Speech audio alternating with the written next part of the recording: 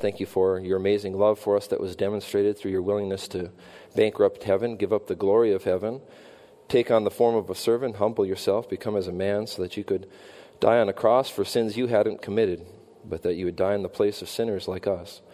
Pray that we would see just how simple you made the plan of salvation, made it so simple that children are supposed to be able to understand it, simply recognizing that they have a problem, a need, that they are sinners who have sinned, and the consequence of that sin is they're separated from you, but that you made a way to rescue them by sending your Son to pay the debt that they owed. And that if they'll just accept by faith what you've already done on their behalf, they can be born again, they can be born into your family, they can be saved from the eternity they deserve apart from you, and they can be saved to an eternity spent with you in heaven. And all through faith as a result of your gracious substitution on their behalf.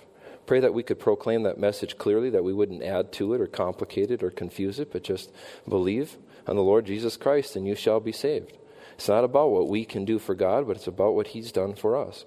It's not about how much we can give up for Him or what we can do to prove our love to Him. It's about Him having proven His love for us as He sent His Son to die in our place. Pray that we could keep the focus in the right place on the person and work of Jesus Christ.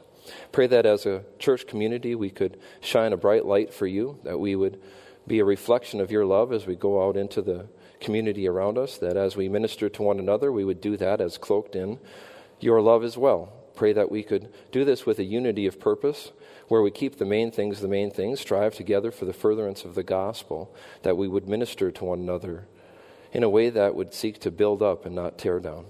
Thank you for this time we can spend in your word. In Jesus' name, amen.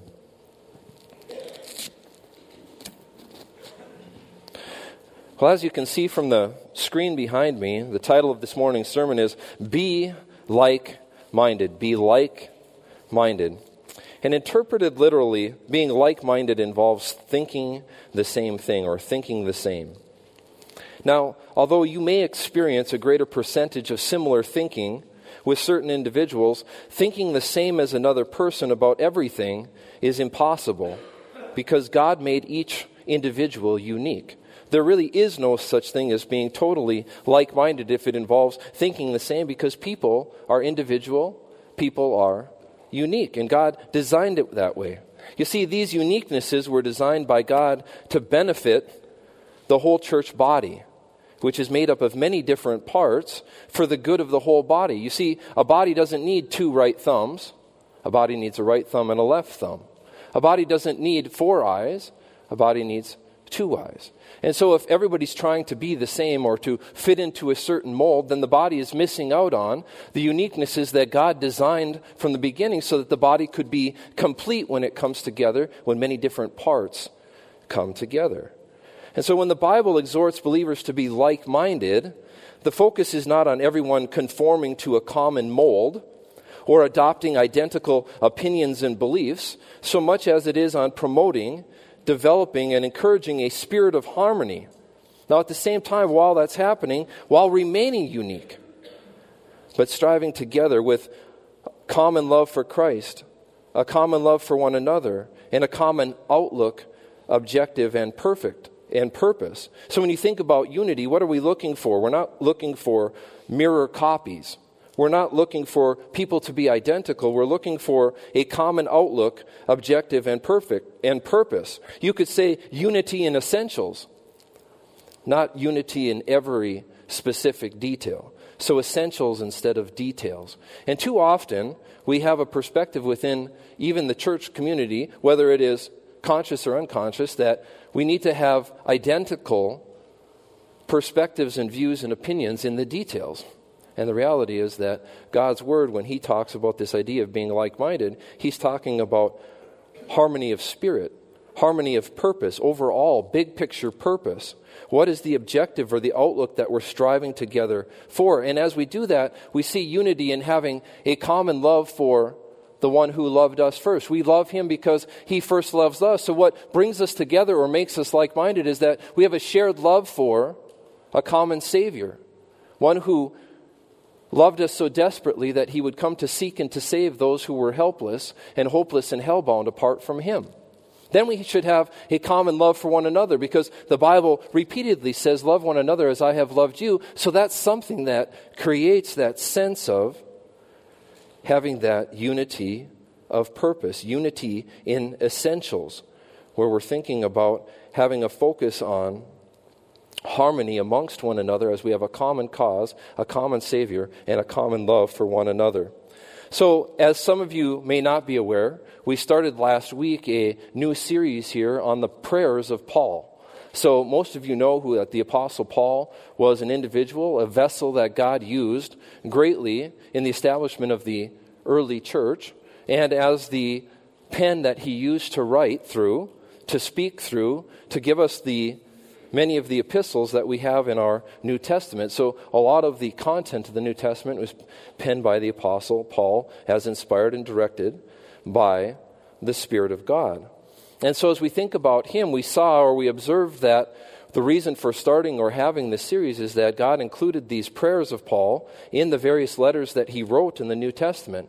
And we observed that there's between 25 and 30 of them that are recorded in Scripture. And if that many prayers of one person are recorded, then stands to reason that there's some great value and benefit to our looking at them, studying them, and making some observations, and hopefully some applications in our own lives from reading and looking at the prayers of somebody who is willing to be led by the Lord like the Apostle Paul was in his life. So we had started that series last week, and this week now we're going to move on to the next prayer of Paul. And it emphasizes this principle that I'm talking about in terms of our definition of what it means to be like-minded, and how it involves a common unity in essentials and a harmony amongst believers more so than it does being cookie-cutter copies of one another. So let's turn, if you haven't already, to Romans chapter 15. We'll be looking at verses 5 through 7 this morning. Now, one thing I wanted to say about that, sometimes you get the idea that there's a huge difference between, say, a topical message or a series like this and verse-by-verse teaching through, say, a book, like we're going to teach through the whole book of Romans. And the reality is it's somewhat different, but it's not all that different, in the sense that when you look at a verse-by-verse study through a book, each individual lesson has a topic to it. It has a title or a main theme or a main point that is being brought across. And in doing so, you cross-reference and you look at some of the other passages of Scripture that reinforce that principle or show us the cohesiveness of God's Word. So in a sense, each individual message within a verse-by-verse study in a book is actually a topical message. It has a topic. It has a point to it. Now, when you think about a series like this, the prayers of Paul, this is what you'd say is more a traditional topical series. But yet, what are we going to as we're having this study? We're going to individual verses. And we go to those verses, we're going to go through those verses verse by verse. And so there's an essence that it's a verse-by-verse study, even when it's a topical study, and it's a topical study, even when it's a verse-by-verse study.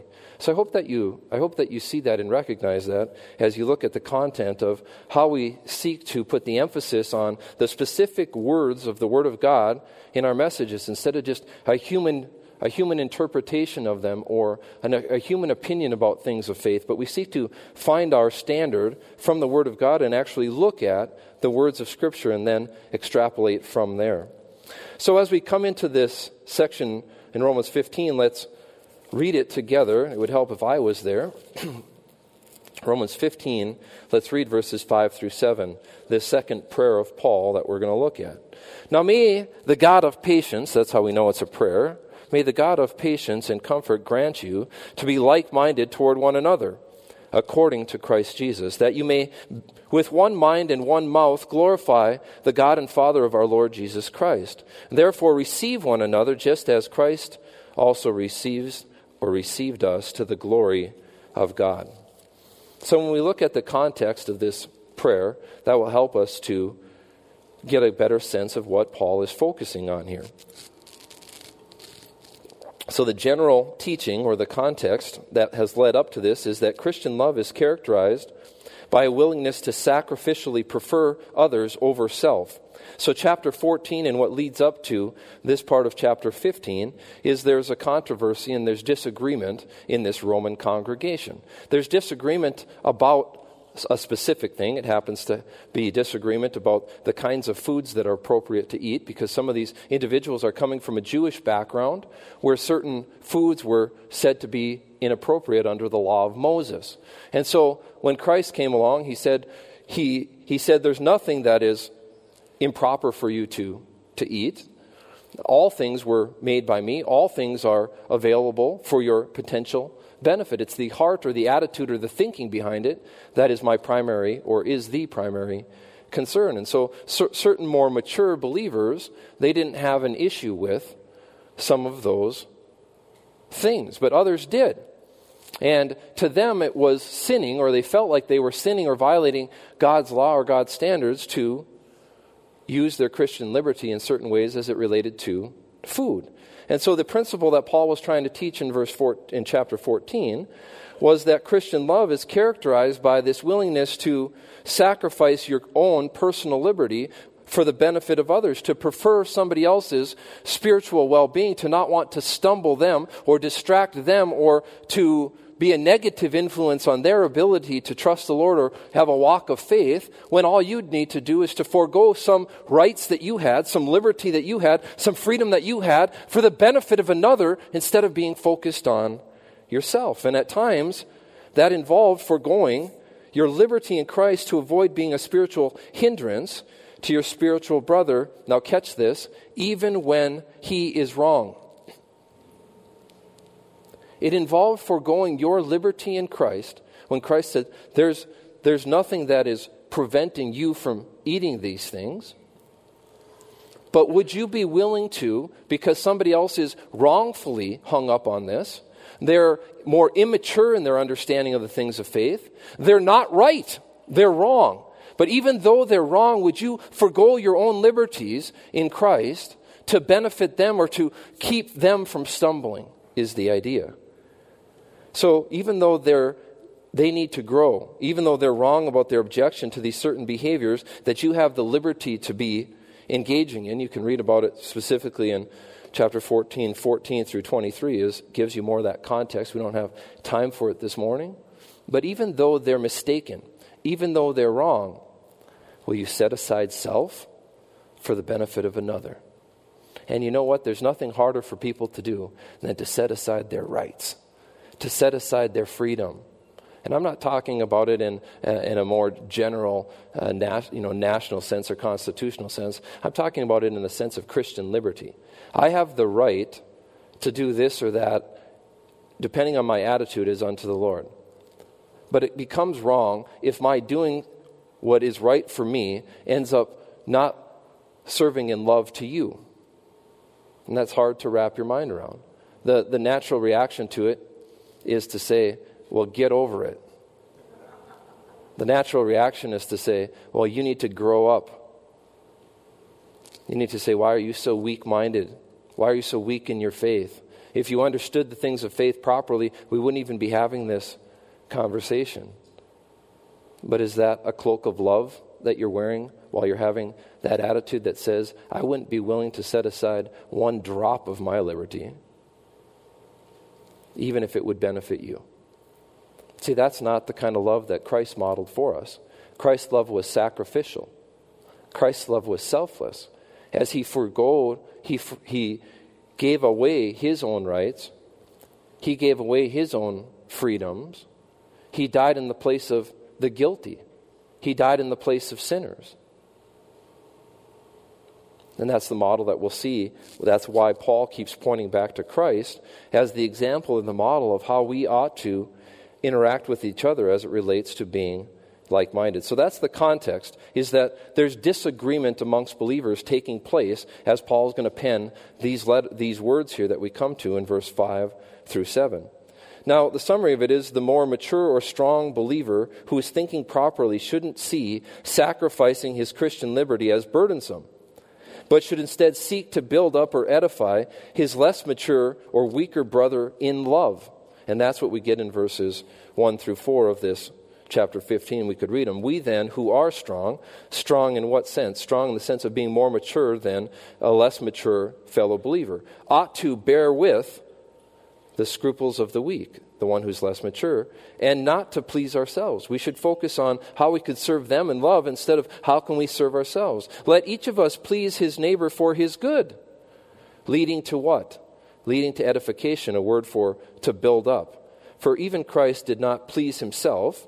Here's our example again. But as is written, the reproaches of those who reproached you fell on me, meaning he became sin for us who knew no sin, so that we could become the righteousness of God in him. That's what Jesus did. He became our sin debt penalty. He paid the debt in our place. He died in our place when he was sinless. He bore our reproaches. He bore our iniquities. He bore our sins in his own body on the tree. And he nailed them to the cross when he said, "It is finished. I have fully satisfied the sin debt penalty owed by all men for all time, all sins, past, present, and future. It is finished. The debt has been paid. It's been paid in full. There's nothing left for you to do other than accept as a free gift my sacrifice on your behalf." And the question isn't, what can you do for Jesus? The question is, will you accept by faith what he offers you as a free gift, what he's already done for you? Will you put your confidence, will you put your trust in his finished work on your behalf? And the Bible says the moment that we believe that, we will not perish, but we will have as a present possession everlasting life. So many people rattle through this verse on the wall, John 3:16, without ever really understanding what it means. It's God's love for the world that motivated him to send his only son. Now, what's your part in this? That whoever believes in him, to believe means to put your confidence in, to put your trust in. These words are synonyms. They all could, that same word pistos could be interpreted or it could be translated with believe, trust, put your confidence in something. So whoever believes in, puts all of his eggs in the basket that is what Jesus already accomplished for him on the cross. It says, should not or will not perish. Not might not, but will not perish, but will have. This isn't might have, will have everlasting life. And how long does everlasting go on for? Well, forever. Could you have everlasting life if it could be lost? Could you have as a present possession everlasting life if it would be taken away from you? And the reality is you could not. And who would the focus be on if it could be taken away from you? It'd be focused on you doing something to work for, to earn, or to maintain the salvation that God gave you as a gift. For it to be a gift, it had to be freely given, and it has to be freely received. To be a gift, it can't be taken back. Even children understand that. And that's why the gospel message was meant to be simple enough that children could understand it. That God gives you a gift. Your part in it is to receive it or accept it. The way you do that is putting your confidence, your trust, your faith in the completeness of what Jesus did on your behalf because he loved you so much. Not because you were so attractive to him. Not because you had done so much for him. But because he loved you even when you were broken, even when you were sinful, even when you were without hope. God in his love made a way for you. And the question is, will you accept it? Will you put your confidence in it? Will you trust it?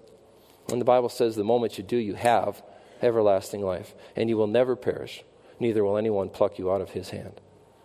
It says in 1 John 5:13, these things I have written to you who have believed, that's your only part in this, in the name of the Son of God. I wrote these things to you that you may know that you have eternal life.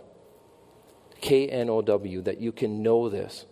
Some people think to say that I know I'm going to heaven when I die is a sign of pride or arrogance. You know, it's the exact opposite. It's a sign of humility because it recognizes that I haven't done anything to earn it and I can't do anything to keep it or maintain it or bring it across the finish line. It's all him, all of the time, every part. None of it had anything to do with me other than I was the beneficiary of it the moment that I put my faith and accepted what Christ had done for me. Amen? And you think that's the good news of the gospel. That's not pride. That's humility saying that, thank you, God, for doing for me what I could never do for myself. You see, heaven isn't a reward for good people. It's a gift that's freely offered to sinners who recognize that apart from Christ, I am hopeless. We move on. So that's the idea here. We're talking about giving up Christian liberty is not burdensome. Giving up Christian liberty is what brotherly love is all about. And that's our introduction to our section here. Now, general observations before we dive in about this prayer. The prayer is short. How long was it? Not as long as this sermon's going, huh? It was a short prayer. What kind of a prayer was it? It was an intercessory prayer. So fancy theological terms, intercessory just means you're praying on behalf of somebody else. And again, Paul is focused on the spiritual well-being of these believers more so than he is the temporal or the physical realm. So let's dive in. I'll put up the first verse here, Romans 15:5 up on our screen. And then let's just break it down a little bit more. Now may the God of patience and comfort grant you to be like-minded toward one another according to Christ Jesus. And this is the bulk of the prayer. This is where we'll spend the majority of our time here this morning. But may God grant you. So if you want to break this down into the primary parts of this prayer, the prayer is effectively, may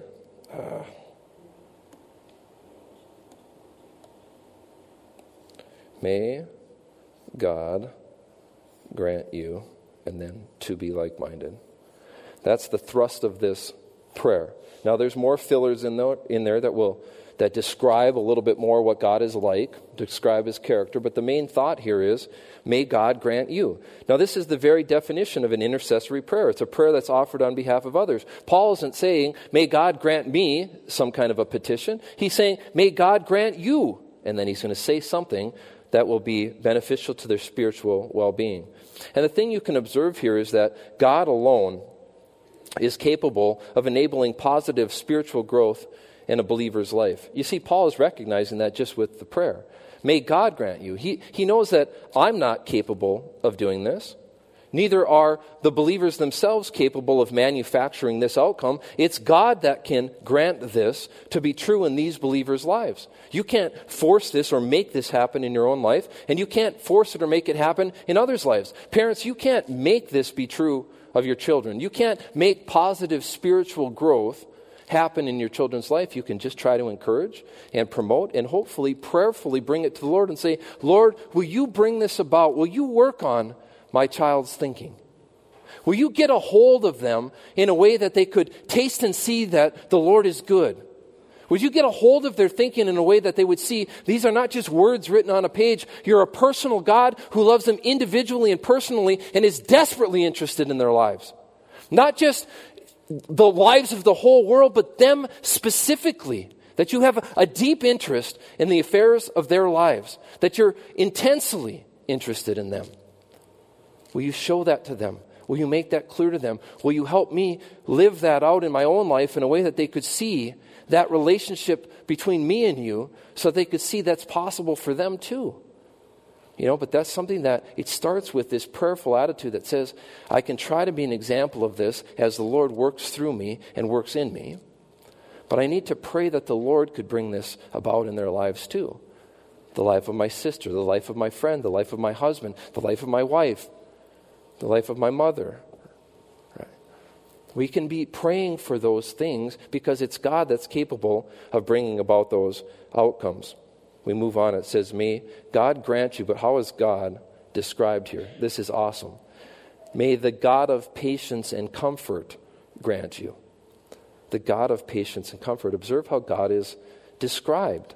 The God of patience and comfort. Now we see this little word of.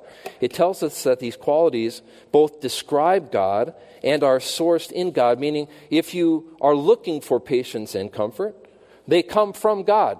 They're divine qualities. They're not the kinds of qualities that can be manufactured by your flesh. They're not human qualities that are easily manufactured by your human nature. These are divine qualities. They describe God, but they're also produced by and sourced in God. You see, you don't naturally possess patience and comfort. Anyone disagree with that? You're not naturally patient and you don't naturally have comfort. See, naturally you're impatient and naturally you're always thrashing around. You're not at ease. You're not at peace. You don't have comfort. Your soul is disquieted. You're never satisfied. It says that the flesh is never satisfied. The flesh doesn't know what it is to be content. See, to be comfortable is to be content. The flesh is always looking for the next best thing. You get a brand new thing, and a week later, you're looking for the next thing. You see that at Christmas time with young people, don't you? They rip open with great enthusiasm those packages, don't they? especially when they're young. 35 seconds later, the toys are discarded along the wall, and they're playing with the box that the toy came in. Why? Because that brief moment of satisfaction is quickly lost. How about let's grow up a little bit from little kids. You save up your hard-earned dollars. You're trying to be a good parent. You want to make your child's life better than yours was. And so you get them that shiny new bike. We'll talk bikes because we're a bike family. You get them that shiny new bike, which they're quite expensive. And the next thing you see, they're really excited about it. And they take care of it. They even occasionally maybe put it away for a while. And then this thing that in your own mind, you've saved up for and sacrificed for, next thing you know, it's being thrown around, being dropped. They come wheeling into a stop and they just drop the bike to the ground.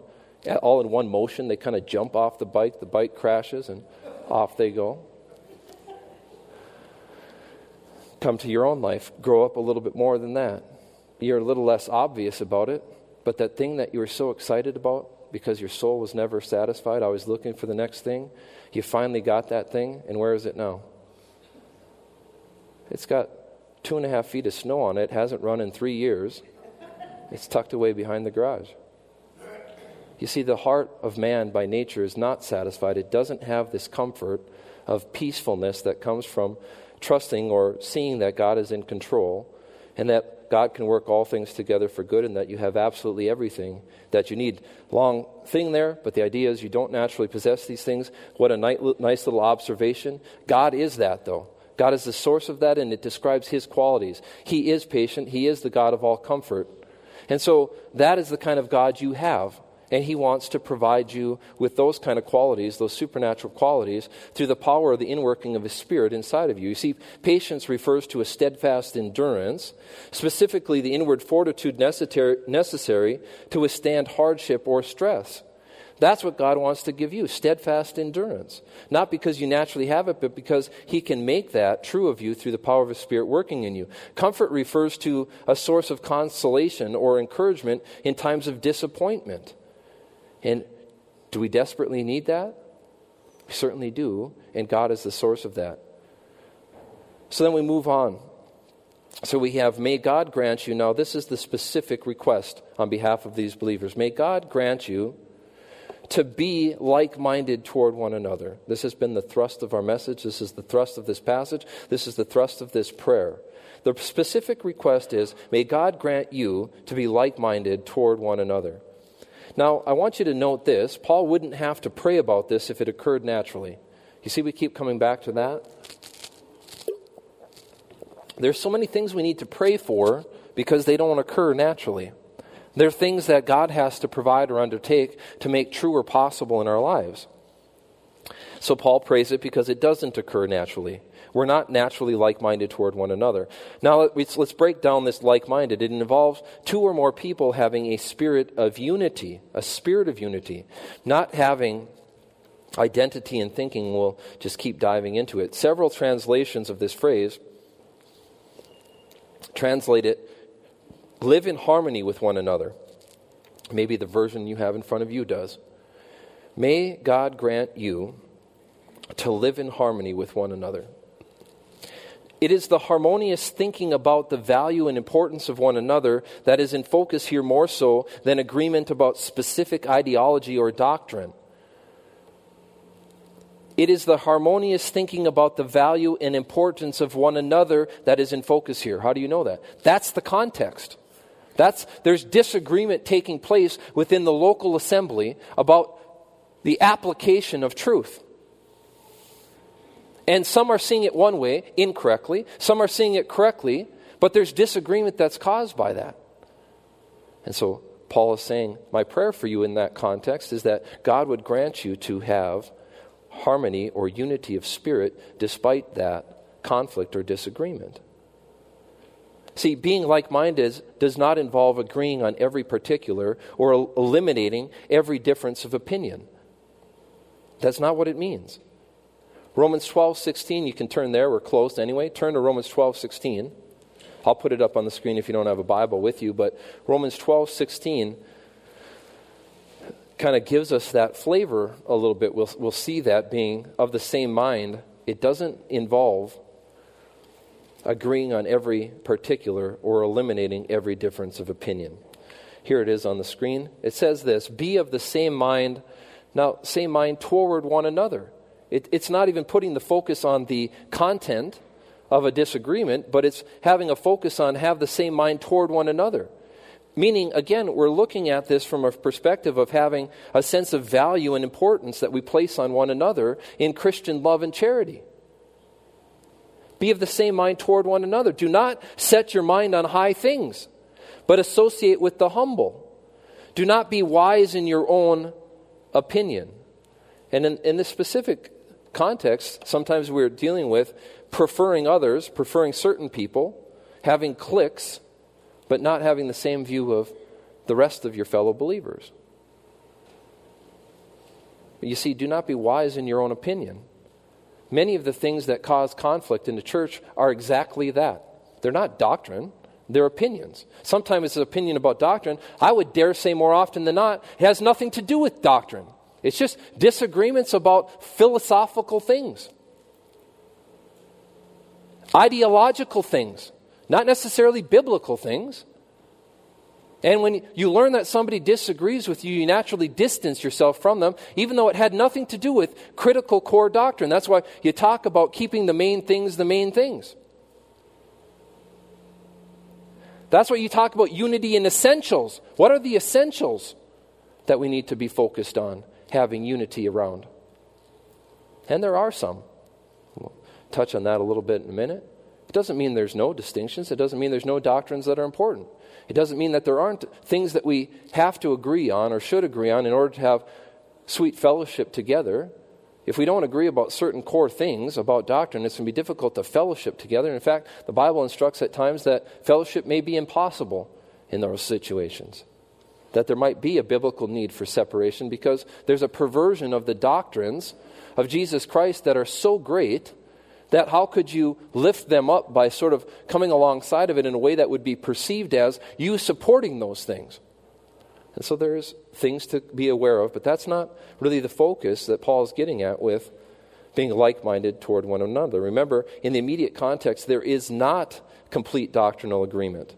Paul is not expecting them to hold the same opinions about the debated issues, but to have harmony among themselves as a byproduct of a common love for Christ, a common love for one another, a common outlook, objective, and purpose. We come back to that unity in essentials. He's saying, I have this expectation that you would have harmony amongst yourselves based on these commonalities that you have in Christ that are big enough to overcome some of this disagreement. You see, the Roman church was a diverse community, much more diverse than this church community. It was a diverse community made up of Jews and Gentiles, slaves and free people, rich and poor, spiritually mature and spiritually immature. Now, we have some of that in this congregation, where there's diversity in our faith community, but not like it was in the Church of Rome. It was difficult for them to accept one another and or agree with one another about every last little thing because they came from such very different backgrounds. And Paul says, I want you to have unity or harmony of thinking, harmony of spirit, regardless of even this present disagreement that's in front of you about this specific application of Christian liberty. Now, I want you to not get confused. This does not mean that doctrinal agreement is unimportant or that believers should compromise truth or avoid making doctrinal distinctions. It means that you should keep the main things, and handle any disagreement with a spirit of love, humility, and selfless sacrifice. The question isn't, will there be disagreement? There is. The question is, how should you respond to it? How much importance should you place on it? Should you distance yourself from people because of it, or should you pursue them with Christian love, with a sense of humility, and with an attitude of selfless sacrifice, as you see yourself as potentially a brother that the Lord could use in that individual's life to help them grow, to help them have more maturity as it relates to something that they're confused about. And too often we do the opposite. See, Philippians 1:27 says, "Only let your conduct be worthy of the gospel of Christ, so that whether I come and see you or am absent, I may hear of your affairs, that you stand fast in one spirit." Same word. Same idea right there. Stand fast in one spirit with one mind, meaning one soul or one life, striving together for the faith of the gospel. Again, it's not unity in every opinion, unity in every belief, unity about every application of doctrine.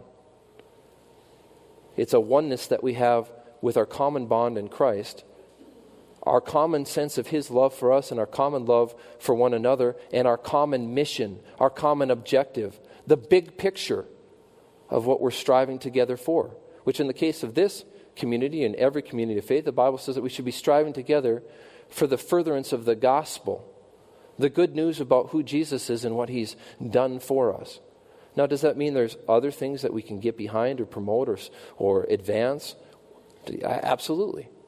But the main things are to lift up Jesus Christ, to exalt Him, to bring glory to Him, which we're going to get into here in a second. So how can you enjoy a spirit of unity with others? If this is the prayer that there would be a spirit of unity amongst these believers, that God would grant that, then how can you enjoy a spirit of unity with others? And I'd say there's few aspects to it, but one of them is to consciously spend time pursuing and greeting those you don't normally talk to. Look around the family of faith. Look around at the fellow believers that you come into contact with. Do you normally give them the time of day? Did they once irritate you and so you've written them off forever? Or could you, in a spirit of love and forgiveness, let go of any root of bitterness that's crept in there? Let go of that overemphasis that you're placing on minor things, and instead get back to the main thing and see that believer as a brother in Christ. A brother who you're to love desperately, and you're to pursue the way God pursues, and to love the way God loves, and to want to live life with in the way that God wants us to fellowship with one another, with a sense of how can I build them up. So that's one thing, is to pursue people that you don't normally talk to. The second is to minimize differences. I'm not saying never make distinctions about critical and key doctrinal matters. I'm saying minimize differences that have nothing to do with the Bible. Don't make your conversations about all of those ancillary things, all of those extra biblical things. Focus on the thing you have in common. And by focusing on what you have in common, you won't be so obsessed about what you have that's different with that person. The other thing is to seek common ground for fellowship. What common ground do we have? Well, hopefully it starts with a common belief in the finished work of Jesus Christ. Hopefully it starts with realizing that apart from me you can do nothing, as Jesus says, and recognizing that apart from the Spirit of God working in our lives, we can do nothing that would please God. Hopefully it starts with an understanding that once you're in God's family, He'll never let you go. That your future is secure, that we have a bright future to look forward to. Hopefully it starts with key things like that and then builds from there. Now we have this phrase, according to Jesus Christ. Look back at our text here. We have according to Jesus Christ is how verse 5 ends. So may God grant you, what kind of God? The God of patience and comfort. May He grant you to be like-minded toward one another according to Christ Jesus. And the idea there is, as is fitting for followers of Christ, or as was demonstrated by Jesus Christ. You see, Jesus ministered on behalf of others, not for Himself. Jesus' focus was, how could I be used to benefit others, not how can I lift myself up? And it's fitting for those who bear His name that we should imitate Him. He was our ultimate example. Turn to Philippians chapter 2. I want to give you a sense of, according to Jesus Christ, or as was demonstrated by Jesus Christ, as is fit for followers of Christ, what that might entail, or what that might look like. So, Galatians, Ephesians, Philippians, as we're going through our New Testament, chapter 2, and I'll put it up on the screen. It'll be a little bit hard to read for those who don't have their Bible with them. But I want to read 8 verses here. First it says, therefore, if there is any consolation in Christ, if any comfort of love, notice that we have this What is the motives for this? What is driving this? What is the umbrella that's over all of this? What's the overcoat over all of this? If there's any comfort of love, if any fellowship of the Spirit, remember we're talking about unity of spirit. That's what we're talking about when we're talking about having this mindset where we have like-mindedness, a spirit of unity. So if there's any fellowship of the Spirit, if any affection and mercy toward one another, fulfill my joy by being like-minded. There we have it again. Having the same love, being of one accord and one mind. Let nothing be done through selfish ambition or conceit, but in lowliness of mind, let each esteem others better than himself. Let each of you look out not only for his own interests, but also for the interests of others. Let this mind be in you, which was also in Christ Jesus. So all that I've just said, talking about let nothing be done through selfish ambition or conceit. Have lowliness of mind, meaning humility. Esteem others as better than yourself. Let each of you look not only for your own interests, but the interests of others. Let this mind be in you. It was Christ Jesus who showed us and demonstrated what that kind of thinking could be like. Now, Christ Jesus, who being in the form of God, though he was fully God, he did not consider it robbery to be equal with God because he was part of the triune Godhead, fully equal in every way with the Father and the Holy Spirit. But he made himself, even though he was God, he made himself of no reputation. He took on the form of a bondservant, and he came in the likeness of men. He humbled himself. And being found in appearance as man, he humbled himself and became obedient to the point of death, even the death of the cross. So when we say according to Christ Jesus, we're talking about as was modeled by Jesus Christ, as an imitation of Jesus Christ, as is fitting for those who bear his name. That we would be like-minded, have that spirit of unity, living in harmony with one another, keeping the main things, being gracious and loving towards one another in the face of disagreement, sacrificing ourselves, even when it relates to our Christian liberty, for the benefit of others, because we're seeking to be directed by God's Spirit. God's Spirit, when it's working in and through us, God's Spirit shows himself through the qualities that are consistent with who God is. And God was humble. God was selfless. God was sacrificial in his application of love for people. Now, what's the ultimate objective of living in harmony with fellow believers? Here we have it. That you may, with one mind and one mouth, glorify the God and Father of our Lord Jesus Christ. The ultimate objective of living in harmony with fellow believers, being one-minded, is that you may glorify God.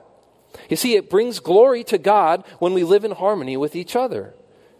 Believers united together in Christ puts the spotlight on him. You see that? When we're united together with a common purpose, what are we doing?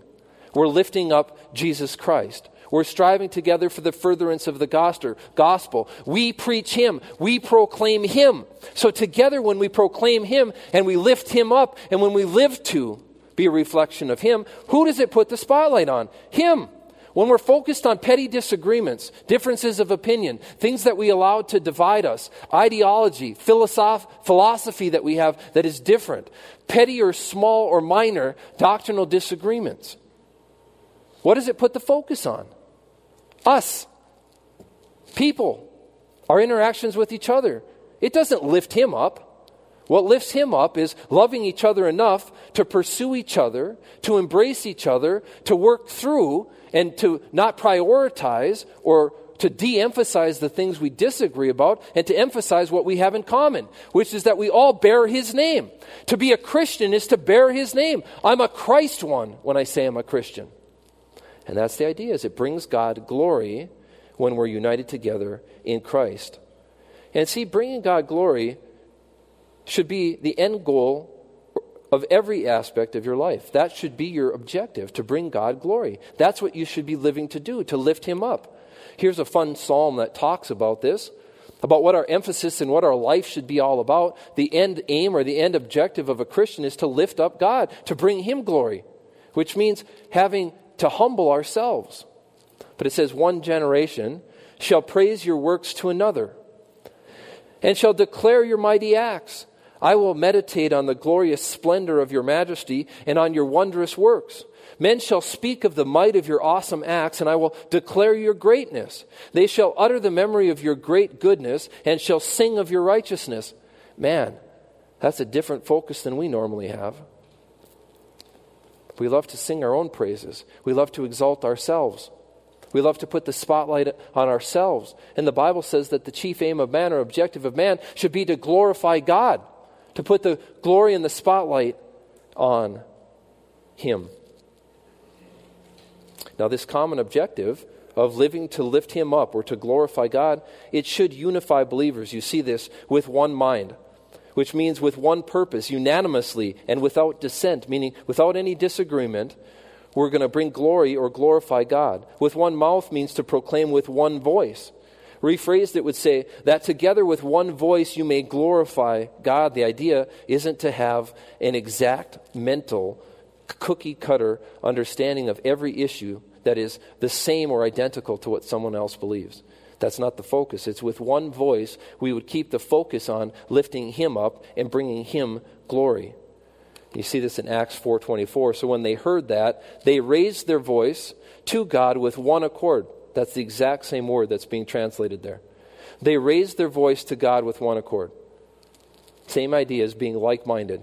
They raised their voice to God with one accord, and they said, Lord, you are God, who made heaven and earth and the sea and all that is in them. It puts the spotlight and the focus on God. So then the question is bringing glory to God your primary objective? Is your primary objective in gathering with fellow believers to join them with one voice in proclaiming God's greatness, His majesty, His wondrous works, His awesomeness, His righteousness, and His goodness? Is this it here?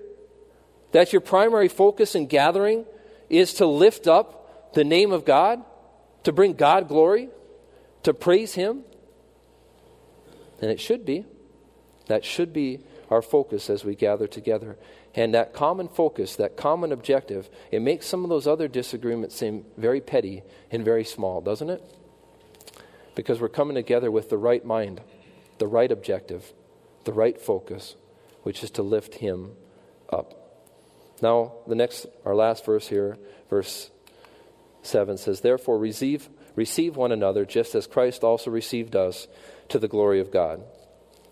So this main verb, receive here, can also be translated as accept or welcome.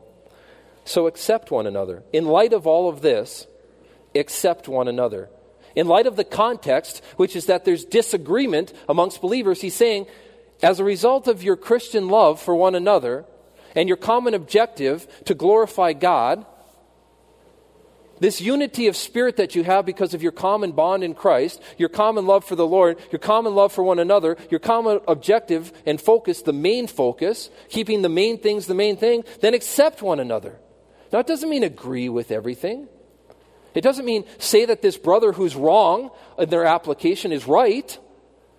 But it says you can accept him anyway. You can love him anyway. You can minister to him anyway. You can edify him anyway. You don't have to distance yourself from him. You don't have to cause division in the church over it. You don't have to sow discord. You don't have to make little cliques with all the people that you only identify with in some small way. Making a small point the main point. How about identifying what you share in common with the whole body of Christ, which is Jesus Christ? How about keep the focus on Him?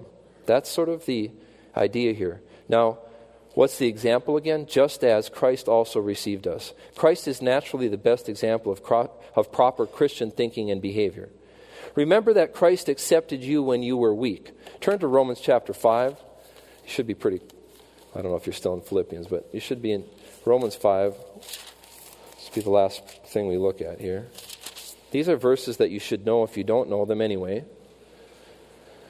It talks about how we had nothing to offer God. So remember that Christ accepted you when you were weak and without strength. Read Romans 5:6 with me. For when we were still without strength, at that time or in due time, Christ died for the ungodly. So remember that Christ accepted you when you were weak. You were without strength. You weren't very mature. Now, how else were you? Christ accepted you when you were ungodly. Romans 5:6, there we saw that in the last word there. In due time, at that time when you were without strength, Christ died for the ungodly, which was you. How else are you described? Go to verse 8.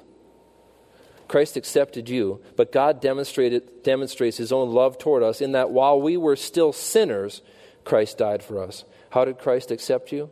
As a sinner. There wasn't anything special about you. In fact, Christ accepted you when you were still his enemy. Look at verse 10. For if when we were enemies, we were reconciled to God through the death of his Son, much more, having been reconciled, we shall be saved by his life. So Christ accepted you when you were weak, without strength, ungodly, a sinner, and an enemy of God. And he's saying, that's how you should accept other believers. But I don't want to. That doesn't come naturally. You're right, it doesn't. The Spirit of God should change your thinking so that you could see what you have in common as more important than what you have that is not in common. Or what is more important than what you disagree about. So what's the takeaway? Christ's kind of love accepts other believers regardless of disagreement, flaws, faults, or spiritual immaturity, and your love should too, because your love is supposed to be Christ's love that is being produced in you by Christ's Spirit working inside of you.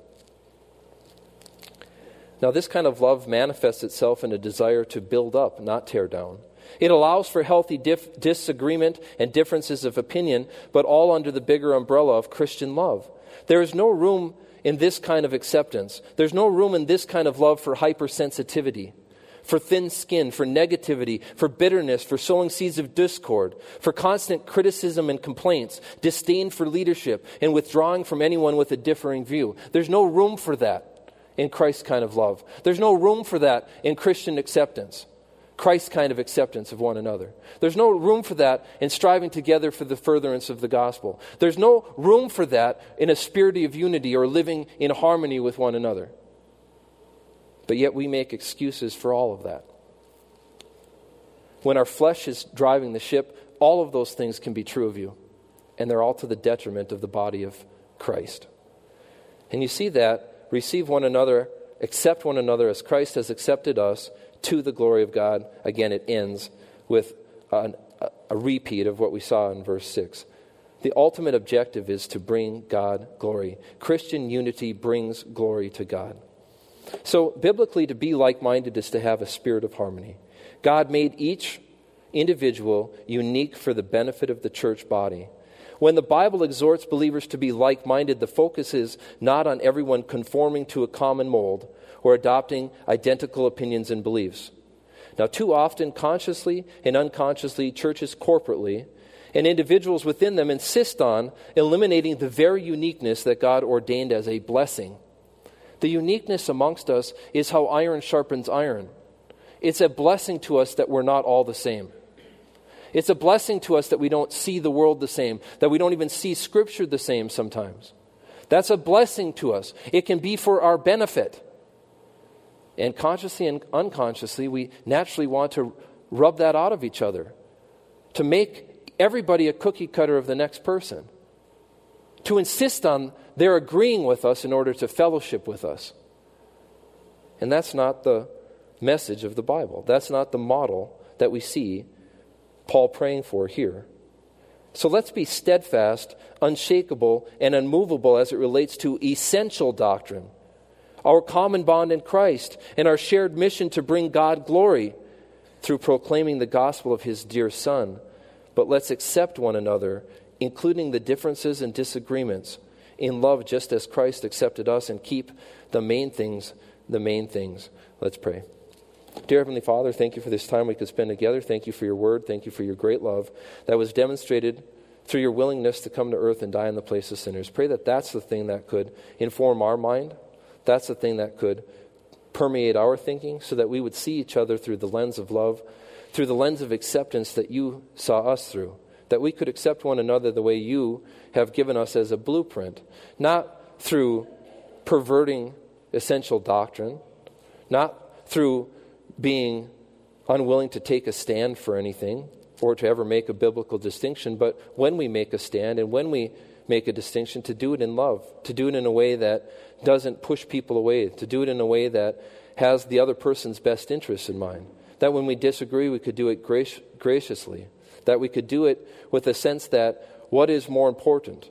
What is the ultimate objective? What is the ultimate purpose? And should we be putting so much emphasis on this, or should we de-emphasize that? Should we find what we have in common and focus on what we have in common so that together we can have a sense of spiritual unity, a spirit of unity? Pray that we wouldn't do it through compromise, but that we would do it as directed by your Spirit through love, but in a way that's gracious. Pray that this could have been impactful to all of us. In Jesus' name, amen.